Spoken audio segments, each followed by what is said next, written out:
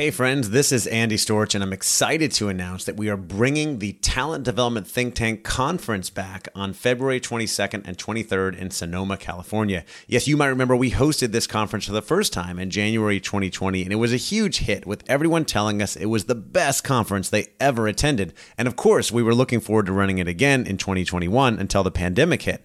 That's when I launched the Talent Development Think Tank membership community, and that's been going strong since May of 2020. But I know how valuable it is to get people together in person, and that's why we are excited to be bringing the conference back again on February 22nd and 23rd in Sonoma, California.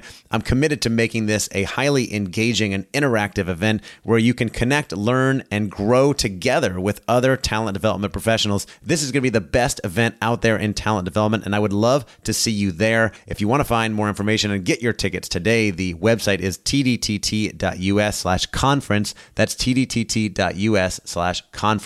I hope to see you there. Welcome to the Talent Development Hot Seat, a show where I interview business executives, talent development professionals, and thought leaders to find out what has been successful and challenging in the world of talent development. My objective is to share ideas, valuable lessons, tools, advice, and trends. My hope is that all of this will ultimately help you, the listener, expand your knowledge, grow your career, and accelerate your success as a talent development professional.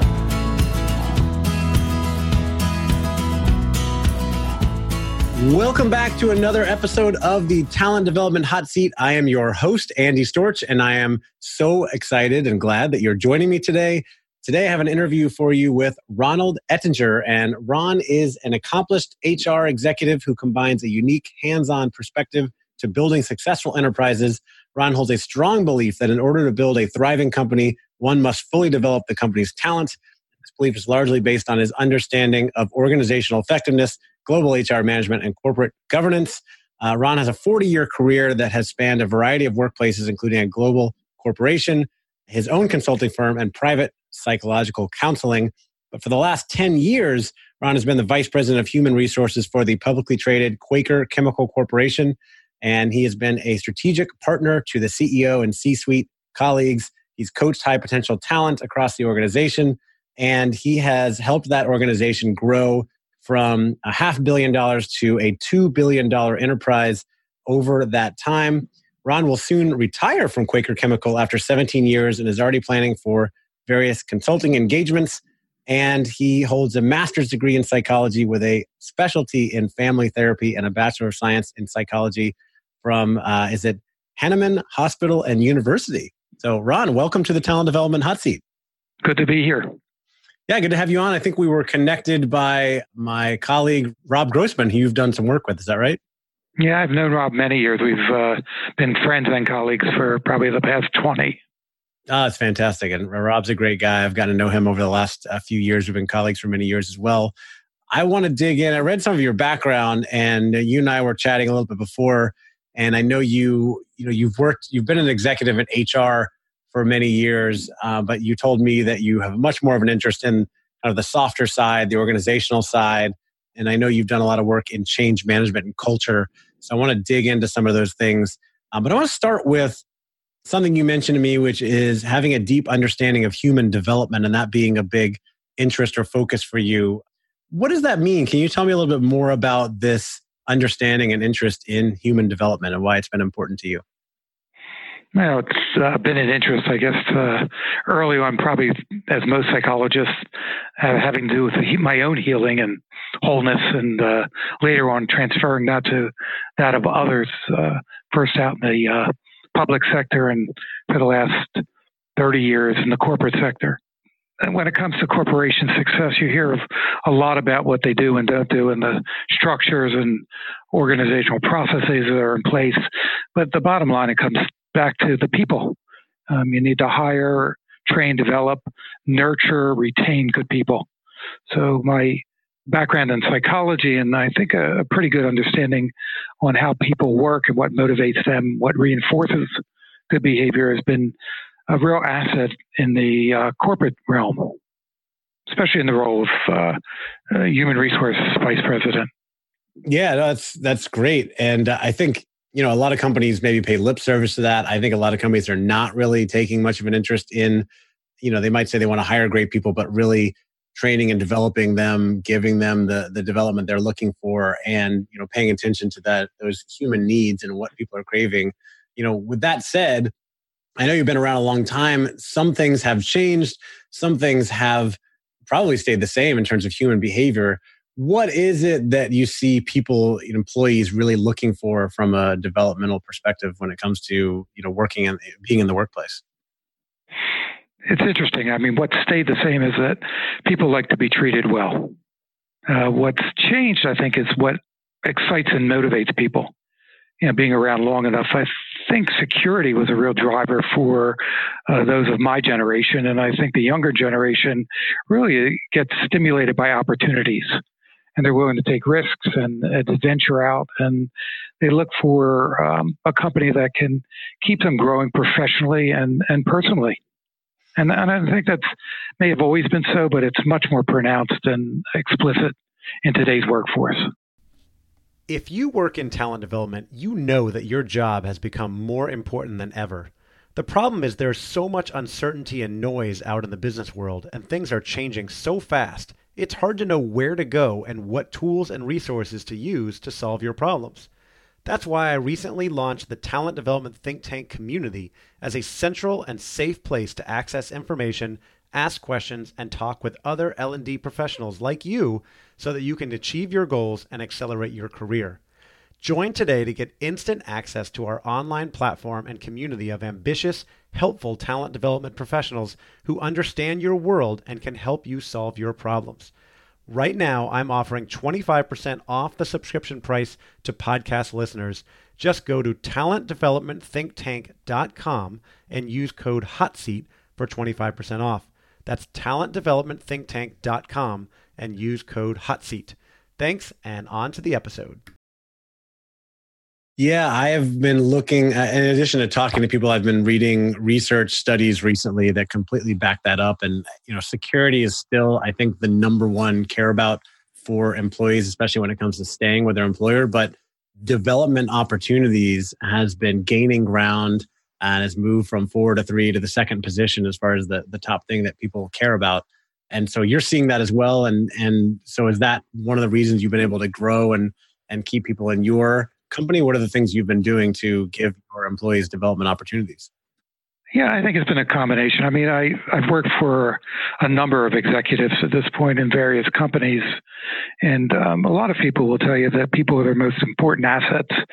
But then what they do as a leader either supports or doesn't support that. And for the most part, I've watched leaders sacrifice, maybe a strong word, but not make their highest priority the development of their people. But rather their return on investment on the short term. And fortunately, in my current position, I have a CEO that really believes that people are the greatest asset and is willing to put his money and his energy where his mouth is. And that's made a big difference in not just providing developmental opportunities for people formally, but also looking to really take individuals and grow them by experience, moving them from one position to another in order to both foster their growth, but also to ensure that the company has the kind of talent it needs for the long term. Yeah, that makes sense. And great to have leadership on board supporting that. It's so important. So what are some of the things that you have done there to give your people those development opportunities? What kind of programs are in place or opportunities are there to make sure people have the opportunities they're looking for? No, we have some formal programs. We have a very robust talent management and succession planning process that's been in place for the last 15 to 18 years. A lot of companies will look at their talent year over year, but they're not always doing it with an openness or a candidness, one executive to the other. It's often, I'm willing to give up my talent as long as it doesn't hurt my organization or my department or my division. And I think one of the things that's been evident here over the course of my tenure has been that all the executives are willing to move talent around for the good of the whole enterprise and at times sacrificial to their own business needs. And I think that's created a good growth environment for young and middle development talent. The other thing we've done here that I think is not uncommon is we do have our formalized programs, and we have our learning development initiatives. We've also instituted a very robust internal early development high potential program, which I think captures talent at early years and begins to help them focus on taking responsibility for their own development through the course of their career. So it moves the onus from the corporation or the corporate entity back to the individual.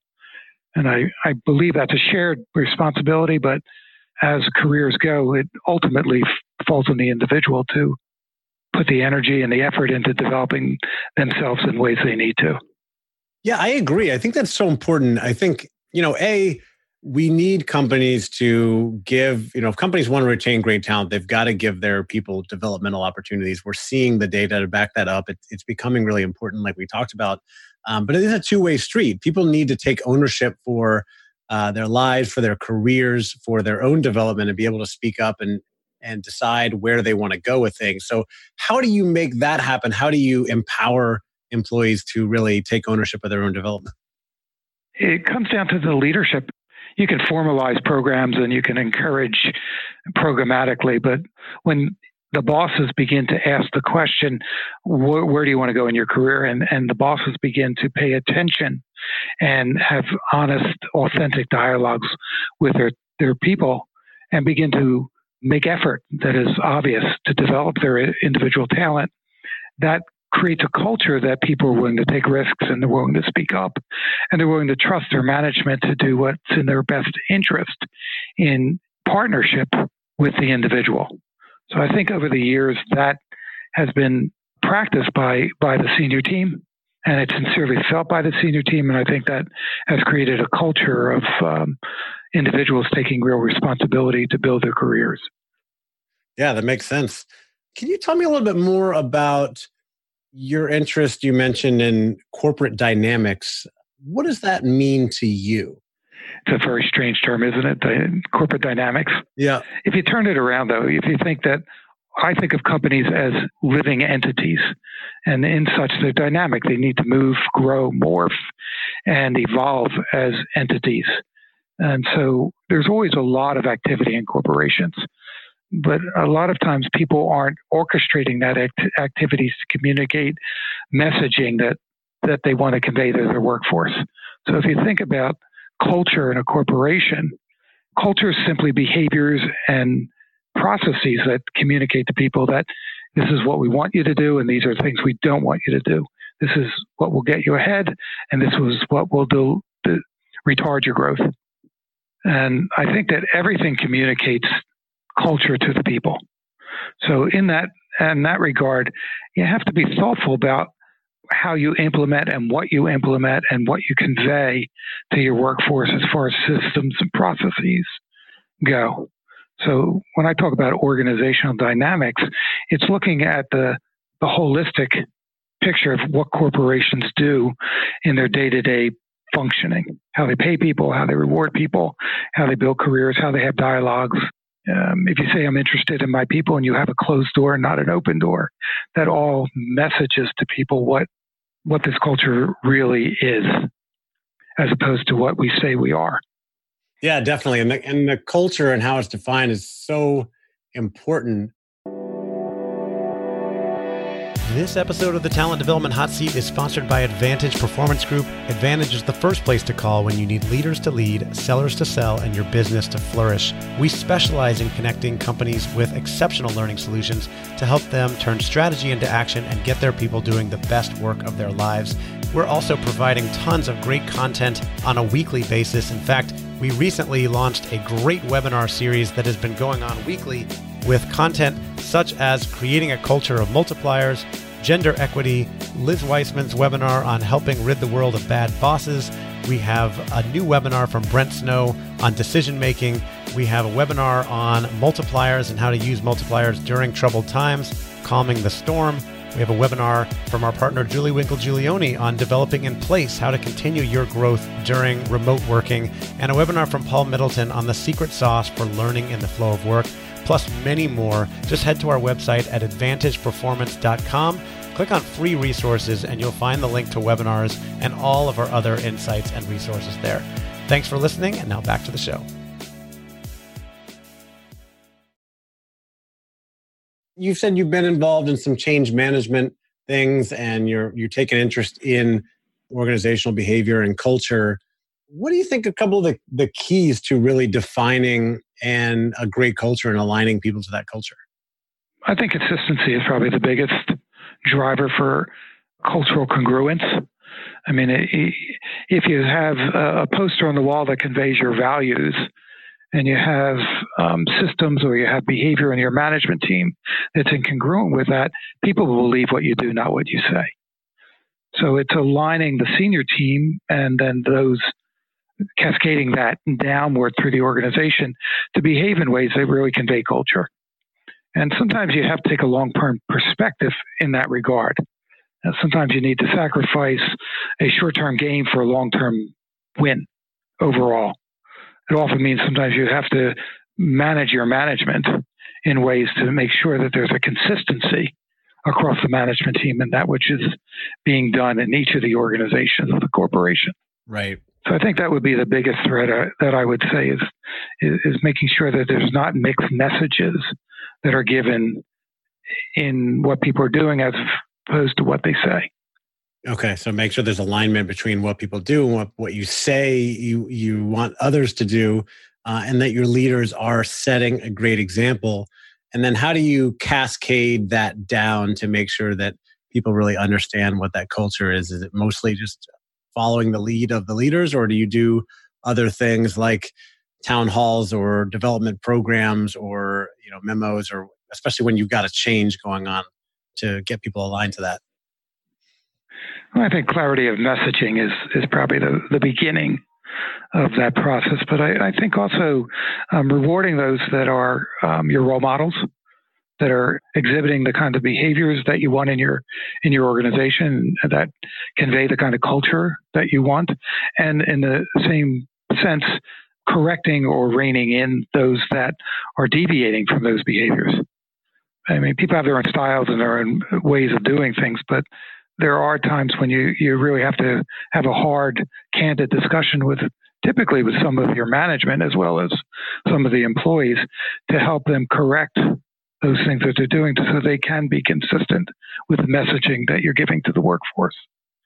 And I think if you're consistent in that, and doesn't mean you're necessarily harsh, but you're consistent and rigorous with those kinds of messages, I think over time it becomes the norm and it becomes the acceptable behavior, and that what typically will happen and what you strive to have happen is it becomes self-correcting. So no longer does management need to correct behaviors of the employees, but employees will begin to correct one another because it just doesn't fit, or we don't do that here, or that's not acceptable. And that's when you've really instilled culture into the fabric of the company.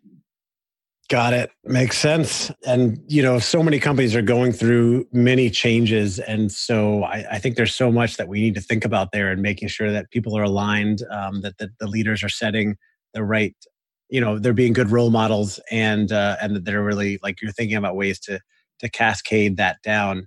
One other thing I wanted to ask you, because you've had a pretty long career in HR and talent development and worked on different sides from consulting and being in-house, what do you think has been, what has changed over time in talent development? Are there any big things that have changed since, from a few decades or even a few years ago to the way things are done now? Well, certainly the way development is fostered has changed. Technology has changed a lot of that. And obviously looking for more efficient ways of delivering learning and development to the people has changed. It's gone from sitting in a classroom and having a teacher teach you to being provided the resources and being expected to pursue and really take the initiative yourself in your own development. So that has been a tremendous change. The availability of good tools and resources to each of the individuals in the organization. Doesn't replace face-to-face development, but it certainly has caused the balance to shift in another direction. And that's probably the biggest change that I've seen, Andy. I think the other change that I've seen is that the demands on people have grown tremendously. I find that if I ask my people, what's your biggest challenge, they'll typically tell me it's time. So, we used to take people out of the workplace for 2 weeks at a time to take them off to training and development, or a 4-day program was not uncommon. Now, if people can get a half a day to go off for a development program, they feel like it's something unique. So I think the demand of time has really shifted the way people need to develop and need to seek out the resources for learning and skill building. Right. Having those opportunities it becomes harder to create those, and more important to protect that time and be able to make that time. And then people value it if you're able to do that. We've also become a little more intelligent about adult learning over the years. Moved away from a classroom style to more engaged and interactive style, more experiential style. Mm-hmm. Everything from using video games in a learning format to simulations to the novel ways people approach even constructing room-size game structures for people to walk through learning experience. Definitely. And I love that. I mean, you may know I'm a big fan of business simulations and experiential learning. And that's a lot of what I do with my clients. And I think personally, it's the best way for people to learn. They learn best through practice and through doing and through discovery than from, just someone standing in front with a PowerPoint teaching them, right? And so everything I do with my clients is highly experiential. In the conference that I'm putting together later this year, the Talent Development Think Tank, I'm asking all of our speakers and session leaders to put together highly interactive sessions and make everything experiential, because I think that's the best way people learn. And it also gives them an opportunity to connect and learn from each other, the other people in the room, rather than only from the person on stage. So I do think that's an important change and something that I'm very excited about. I wanted to ask you, Ron, so thinking about your career, what's been your greatest accomplishment as it relates to talent development? Two things come to mind. I think early on, again, in the old days, so I'm going back 30 years ago, putting together a multi-week kind of layered program for new managers, people coming into supervision for the first time. And I think it was, as you had just stated, a very experientially based program, which for a lot of people was life-changing. And it wasn't life-changing because it was unique in how it was structured, but it took people out of the workforce long enough to begin to get some insight into what they needed to do personally to make themselves good leaders of people. And that program ran for a number of years and I was in the nuclear power industry in those days, became a sort of an industry standard across the nuclear power facilities.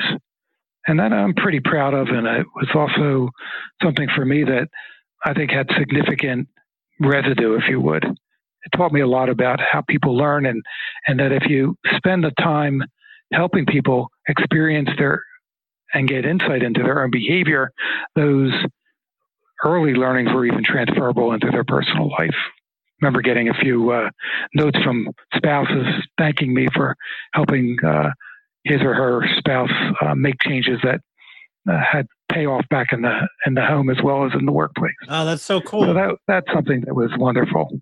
Yeah, so you're changing careers and changing lives.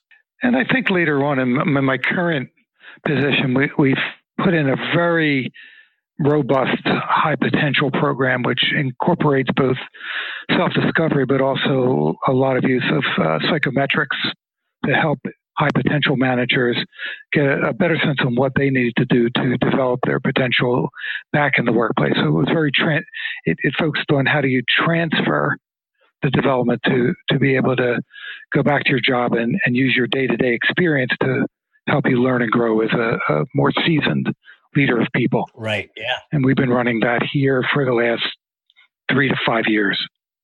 That's very cool. Yeah. Something definitely to be proud of. What's been your biggest failure or mistake, and what did you learn from it? My biggest failure was I left school prematurely. Really? I got my master's degree and I had opportunity to go on for PhD work, and I just got tired of school. I was one of these chomping at the bit young men who at 28 wanted to get out in the world and make his mark, and thought I'll go back and do that at a later time. Well, at 67, I still haven't gotten back to do it, and nor is it an interest of mine, but it is a regret. Yeah. So a little more formal education, I think, might have not helped my career any. It may have taken in a different direction, but certainly something that if I had to do over again, I would do differently. Well, let me ask, especially for anybody listening who's thinking that maybe is younger and they're thinking about going back to school or maybe adding some extra education. Why is that a regret? What do you think that would have done for you if you had added to that and gotten the PhD?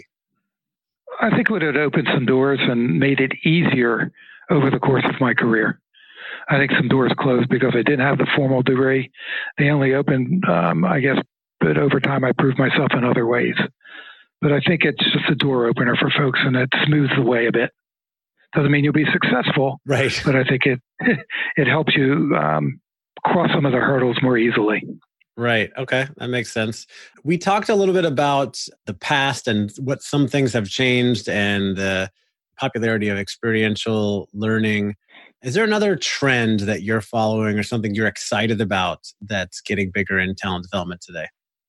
Yeah. I mean, if I think about it, I think the focus for the last few years in both the research as well as the training and development work has been around emotional resilience, helping people, again, look from just curbing external skills, like being a better communicator or being a better presenter or running a better meeting, which are all useful, to really looking at becoming more self-reflective and developing internal capacity as well as external behavior. So when I think of the trend towards emotional intelligence, and in the last few years, some of the psychometrics and some of the coaching work and some of the development programs focused on building personal resilience. And especially in today's world, I think that to me is exciting. I agree. And I think the emotional intelligence piece, it's certainly gotten a lot more cred and popularity lately, but I think it's going to be more and more important as, AI and robotics and machine learning and things become more popular and controlling so many things. I personally think the ability to connect human to human and make connections and understand people and be empathetic is only going to become more and more important in the future, and probably more rare for people to truly have those skills, versus others that are relying so much on technology. So it's cool to hear that is trending out there, that you're seeing other people and companies paying attention to it. It's funny, I had lunch today with one of my direct reports, or one of the people in my organization, and we were just talking about things, and seasoned veteran, been around in the corporate world, mid-senior manager, and we were talking about her experience over the last years in the workplace, and she said, I would have liked it if my manager would have just said, I really appreciate what you've done, or you really done a good job at this, or, the feedback I get is really positive. So as much as we have evolved, here you have a seasoned veteran who says, I don't need that a lot, but every once in a while it's nice to get. So it comes down to people, the basics of how can you be sensitive to the needs of that person in front of you, and how with a few words can you just acknowledge, reinforce, compliment, give them a little stimulation to keep your motivation going. Yeah, people like positive reinforcement. They like affirmations. They like encouragement. It doesn't have to be all the time, but it's amazing how some people may talk about salary or development opportunities. At the end of the day, they just want to feel like the work they're doing is appreciated, and you want your managers to be doing that from time to time.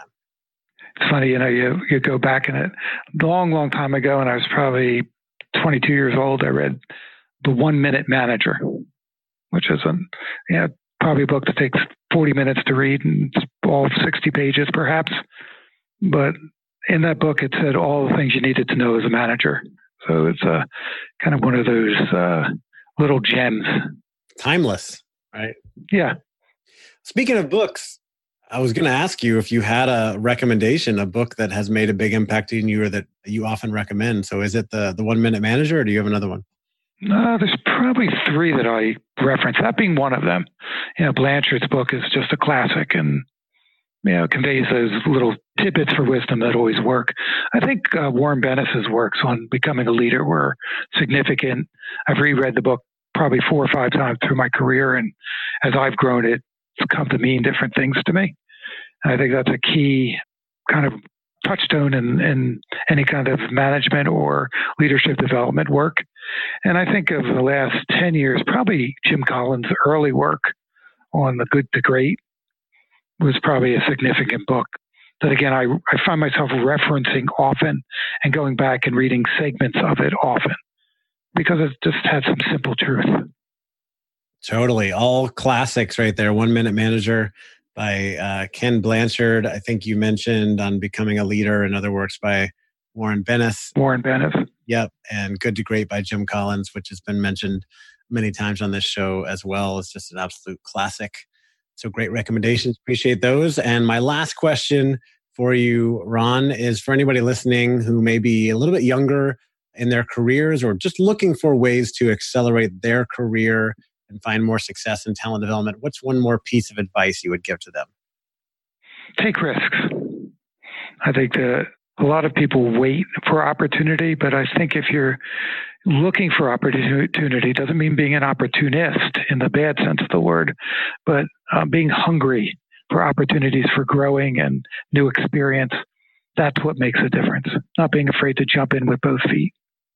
I love it. Yeah. And oftentimes I go back to this a lot now, that you may get to the end and regret some of the risks you didn't take. You probably won't regret many of the risks you did take or the failures, because at least you tried to do some of that stuff. And I know it's hard in the moment, but I do like that advice, because that's how people often get to successful places. They take chances, they work hard, they show up, they look for those opportunities, and they jump on them. And you learn from everything. And you learn from everything, right? Succeed or fail, you always learn. Well, Ron, this has been really great.